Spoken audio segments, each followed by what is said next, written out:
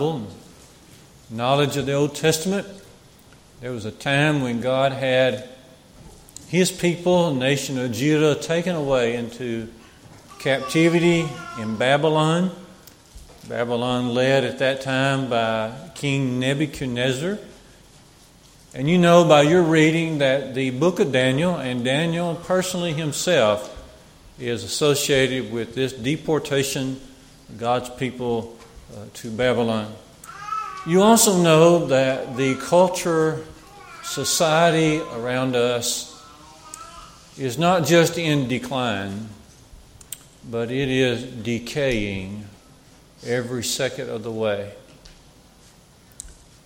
And we have Daniel here before us who can perhaps help us to be godly in a decaying culture.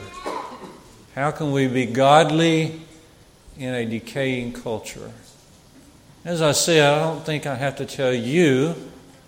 We could bring up examples from school teachers, political leaders,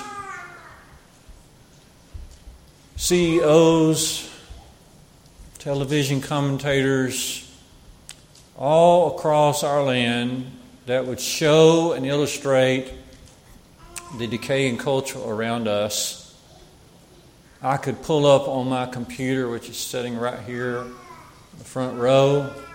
All I have to do is just hit one little spot, and I can pull up a picture of the cartoon show Arthur. And all those characters in Arthur are standing around at a wedding. And the teacher in Arthur, he's been the teacher there all these years, Mr. Radcliffe.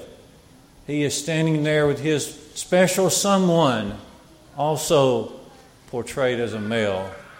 And all those characters are standing around witnessing this marriage.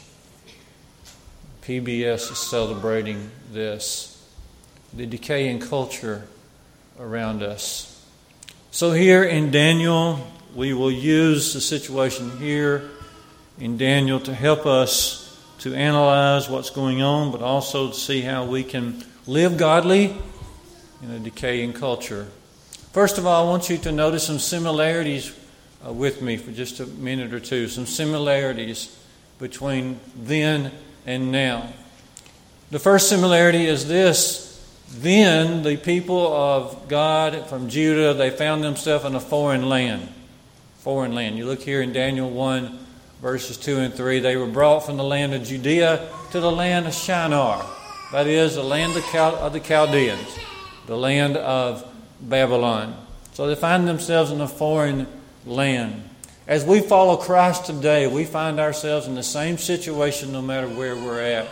You see, Paul tells us in Philippians 3 and verse 20 that our citizenship is in heaven, from whence also we wait, we look for a Savior, who is Jesus the Lord. Leading up to Philippians 3:20, Paul had just said that those of the world, they mind earthly things, but those who follow Christ, our citizenship is in heaven. It's in heaven. Peter writes in 1 Peter 2:11 and 12 that here on earth we are but sojourners and strangers. We are strangers and pilgrims in this journey of life. This world is not our home. We are literally passing through, but as we pass through, the Lord wants us to have a great impact for Him in the years that we have here.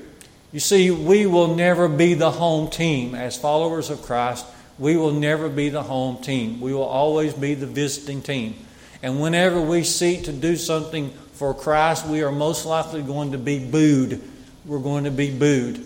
You see, Jesus says in John 15:18 and 19, the world is going to hate you because it hated me first. And so just like Daniel and his friends are in Babylon, so we are on a foreign soil today as well. A second similarity is that they were in Babylon because of spiritual rebellion. They were in Babylon because of spiritual rebellion. Jeremiah and the other prophets had warned continuously that if they continued in their idolatry, God had a plan for them. God had judgment waiting on them.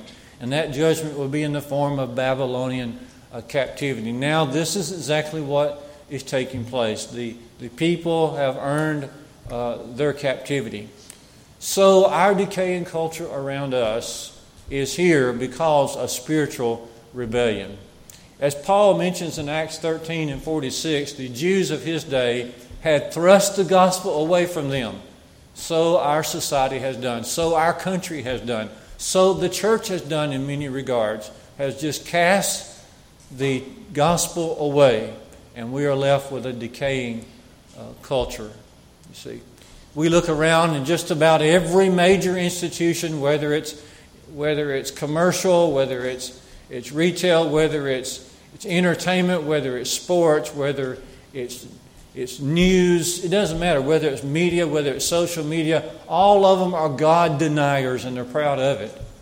They're all denying God, not even whispering about it, not even ashamed about it. They're all God deniers. This is the culture we have. And it is because of spiritual rebellion. Proverbs 14:34 still says, righteousness exalts a nation, but sin is a reproach to any people. And we are in a reproach by far. Another similarity is that in Babylon, as they carried the people away, they also carried vessels. If you notice it here in Daniel 1, 2 through 4, they carried vessels from the house of God, the temple of God, items from the temple of God, and brought them over to Babylon and placed them in the houses of Nebuchadnezzar's false gods. False gods. Even so today, things which belong to God Almighty, the devotion and faith that belongs to Jesus Christ and Him alone, is now being given to a lot of other sources, such as political leaders, such as medical authorities, such as entertainment specialists, such as sports enthusiasts, such as newscasters, and the doctrines of men, and the list goes on and on and on. We take the devotion and faith and trust that belongs upon Jesus Christ and Him alone, and we now give it to all these other sources. And then another comparison, similarity from Babylon's day to our day is that Nebuchadnezzar and Babylon came after the young people.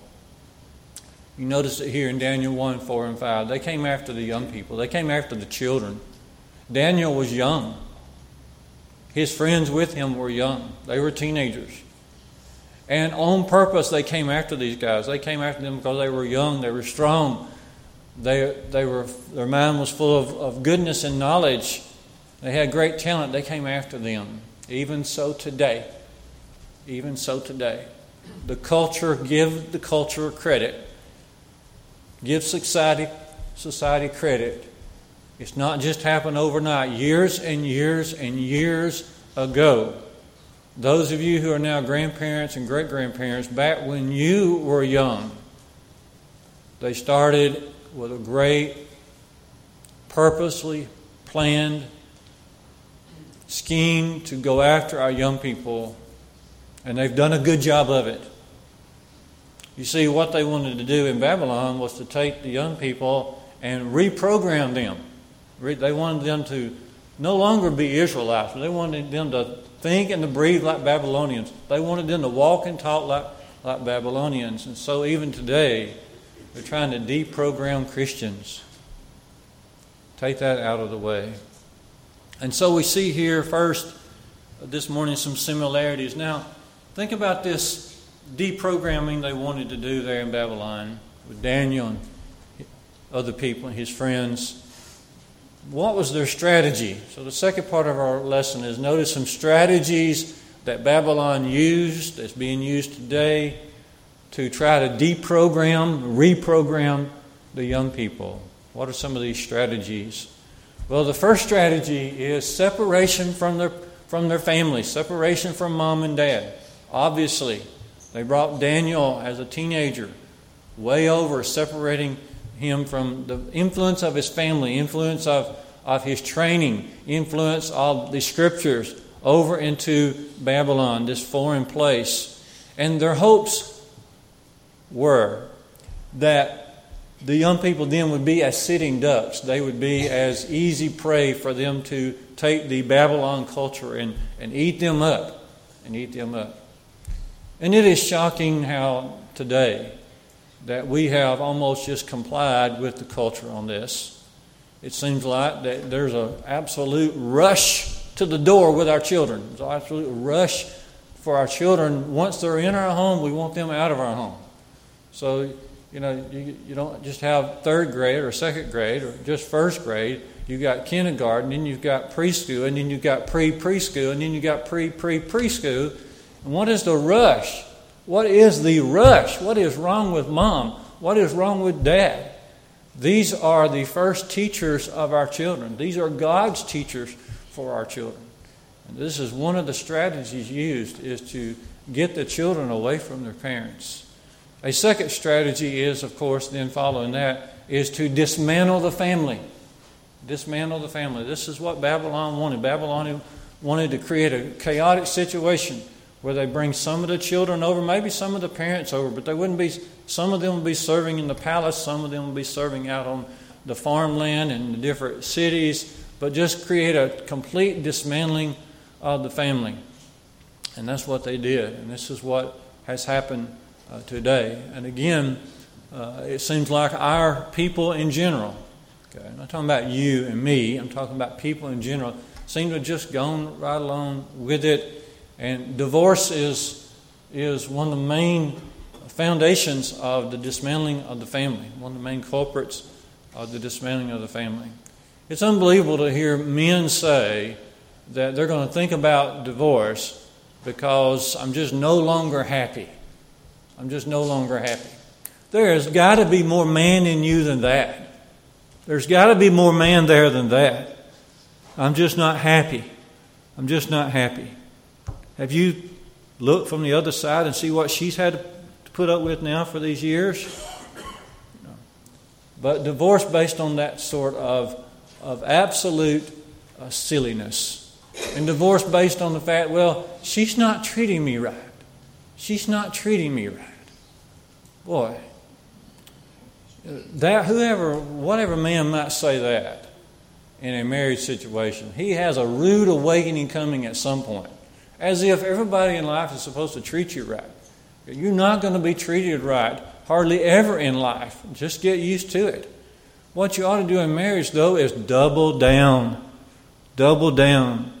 And you tell your lady who's willing to put up with you that you're going to be there, you're going to love her more, you're going to learn more about God. That's the two secrets to family living, is to learn more about God and learn to love more like God. And your family's going to be fine. Okay. But the sad situation is that 70% now, 70% of American families, right now, 70% of the children are being raised by a single parent. And probably more than that, by an absent parent who's actually there but who's not doing anything. And the culture loves this. What the culture loves is chaos. And the dismantling of the family brings chaos. And then they add other chaos to it. And what they want us to do is to be waiting on and focus on the next episode of chaos so that they can continue to control and to do and to teach our children what they want to be taught. So the second strategy is the dismantling of the family. And the third strategy is, of course, reprogramming doctrine, indoctrination. The next strategy is indoctrination. Notice it here in Daniel 1 for just a second. Notice here in the end of verse 4 says, we want to teach these young people we brought over here, we want to teach them the literature and language of the Chaldeans. So the king assigned them a daily portion of the food that the king ate and of the wine that he drank, and they were to be educated for 3 years. See that, verse 5? For 3 years, and then they were going to come and stand before the king and do his service. But first, he wanted to reprogram their teaching. He wanted to indoctrinate them with the teachings of Babylon. And so the same strategy is used today. To take out whatever has been placed in the hearts of our children and replace it with whatever doctrine it is. And the culture doesn't care as long as it's not God. The society around us, they don't care. The devil doesn't care what you believe as long as you're not believing in God. So whatever it might be, just believe in it. Right? Have you noticed how subtle this is? When you're watching a show, and anytime they're showing a show and it's going to involve people are going to eat. How often the people who are eating on that show stop and pray? How often they do? They walk around, they stop at this joint, and they sit down and eat, and they're discussing whatever it is the show's about. They don't pray. They don't pray. When's the last time you saw someone who is bringing you the news stop and pray? This is supposed to be the most dire situations. That's what everything is worse than it's ever been when you listen to newscasters. And have you ever saw a newscaster just stop and pray about it? I mean, this is a life-ending situation. Wouldn't you think that their faith would bring them to pray? Of course not. And it's on purpose because we're removing God. There's just no God. So why would you refer to God when there's not supposed to be a God? Looking at ourselves, have you noticed your tolerance level? Your tolerance level. Your offense level. You remember that there was a point, sometimes at some point back in the future, where you would not tolerate a word being said, that word or this word being said from the television or from the radio or from someone. From someone. Have you noticed that your tolerance level, your offense level has changed now? Perhaps you are not near as offended by the ungodliness as you used to be. You see how subtle it is? Okay, that's all part of the reprogramming of our doctrine, what we really truly believe down deep in our hearts. Back when we were on the campus of Faulkner, Coach Sanderson was our basketball coach. And I would go down when the team was practicing, and I would hang out with him some in the gym. And he was standing up in the bleachers one day and had the team scrimmaging, and he stopped. Everybody had to stop. Everybody had to go to the line.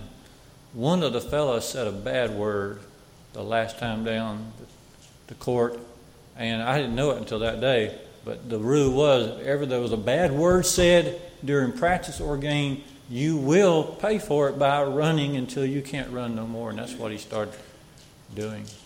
He was teaching them a high level of offense at ungodly things.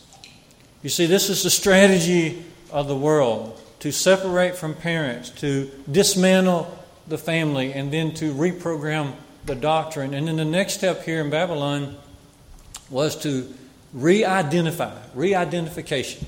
You see, they changed the names of these fellows, and we often focus on Daniel, but these men were Daniel, Hananiah, Mishael, and Azariah. But Daniel's name, you notice the E-L on the end? Okay.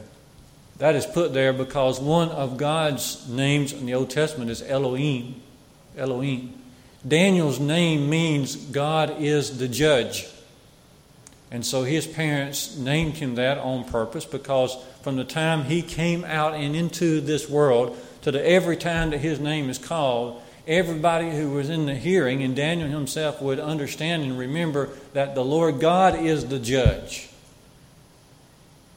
And so Babylon couldn't have that. Nebuchadnezzar couldn't have that. So he changed his name to Belteshazzar. Of course he did.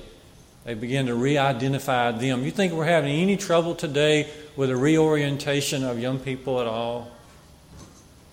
Parents, from the time when your children are very, very young, as early as possible, we need to start teaching them that we belong to Jesus Christ.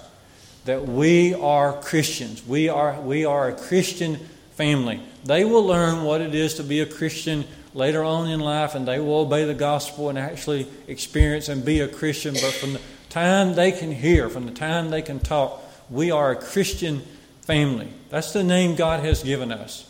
Acts 11, verse 26. The disciples were called Christians. 1 Peter 4, verse 16. If any man suffer as a Christian, let him not be ashamed. We are not ashamed. I know other people in the world call themselves Christians. They're not living according to the New Testament. But that doesn't mean that we're supposed to disobey and not use the word Christian. We're to use that word. And we're to hear that word. We are Christians. We belong to Christ and to nobody else. No one else owns us. No one.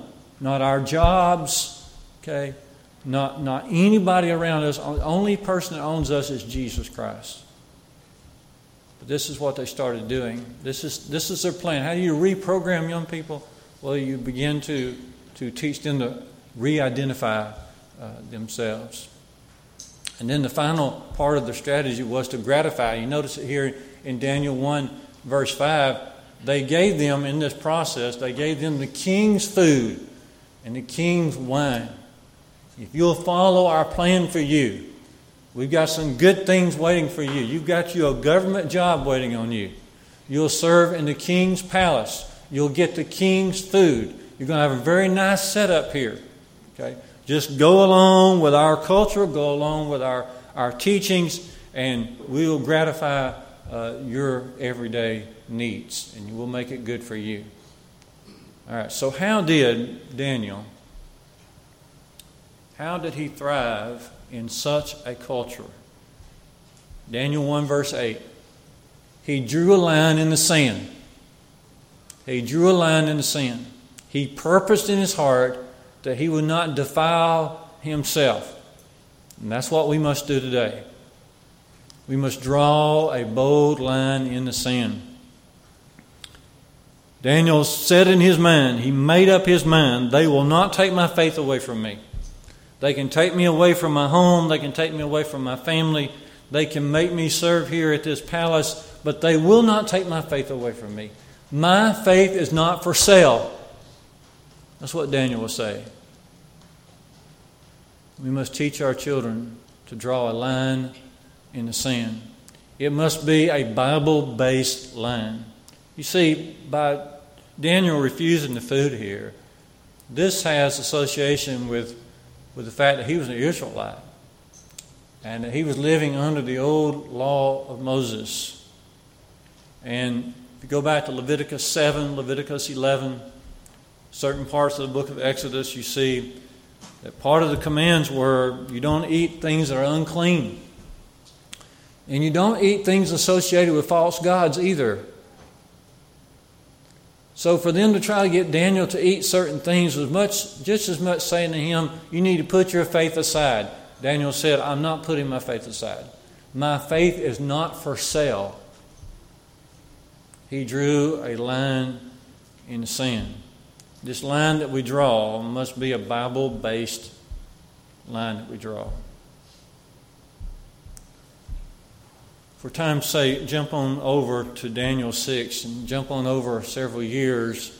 Daniel being a teenager in chapter 1, he's now about 80-something years old by Daniel 6. You see, Babylon had come and gone. The Persians, by Daniel chapter 5 and 6, the Persians have taken over Babylon. And Nebuchadnezzar is now dead, but Daniel is still there. Daniel's still there. And even into his 80s, he is still drawing a line in the sand. So there in Daniel 6 is now Darius, okay? And the Persians don't like Daniel. Please underscore this.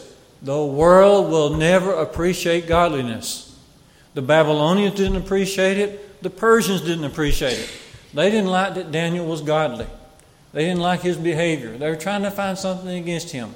They said, we won't be able to do anything against Daniel unless we somehow contrive it out of his faith. So they came up with a scheme, as you know. Whoever in the next 30 days calls upon any god or any person other than you, O king, then let that person be thrown in the lion's den. Daniel heard it. The document was signed. Look at Daniel 6 and verse 10. When the document was signed, the first thing Daniel did, this is a bold line in the sand. The first thing he does, he goes to that same room he always goes to, and he prays. He prays. And here's what our man Daniel did. He opened up those windows. He was not going to be a secret agent for the Lord. He had never closed those windows in years past. He had always went into that room, opened up those windows toward Jerusalem, and there he prayed. just because some king signed some document, just because the government said you cannot pray any longer, was not going to affect Daniel. No sirree.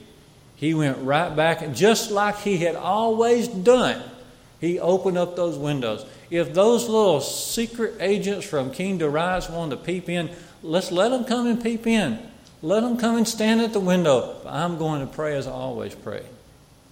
And notice how bold Daniel is. He gets down on his knees. You don't have to get down on your knees to pray, you know. You don't have to. You can pray standing up. You can pray walking around. You can pray laying down. I think there's something about this for Daniel to get down on his knees like he always does. He could have faked it. And some of you, maybe even I would do this. Maybe you would say, okay, I got to be smart in this situation. So I'm going to pray to God. But I'm just going to walk around in this room and pray to God. So it won't look like to those guys on the outside that I'm praying, but I'll know that I'm praying. That's not our man Daniel. Daniel wanted people to know who he belonged to. And just like he had always done, he got down on his knees and he prayed. He prayed. The line that we draw in the sand must be based on the Bible, and it must be bold. It must be bold. And those friends of Daniel, Shadrach, Meshach, and Abednego, they also did this. You remember they're facing of the fiery furnace in Daniel 3:16-18. And they told Nebuchadnezzar then, we believe that our God is able to deliver us out of this fiery furnace. But if he doesn't, O king, we will not serve your gods. We will not bow down to your golden image. This is how you survive. This is how you thrive in a godless culture. You draw a line in the sand. Have you drawn that line today? Is that line clearly drawn? We don't want a little almost line drawn in the sand. We want it bold. We want it bold. God wants it bold. Have you drawn that line in the sand? And have you kept it drawn? One thing to draw it as a teenager. Daniel's still doing it even in older ages. Can we assist you in gospel obedience today? Can we help you go into the waters of baptism and come up in newness of life? Can we pray with you? Can we study with you? Whatever your need may be, please make that known right now as we stand together and as we sing this great song, Brother Ben.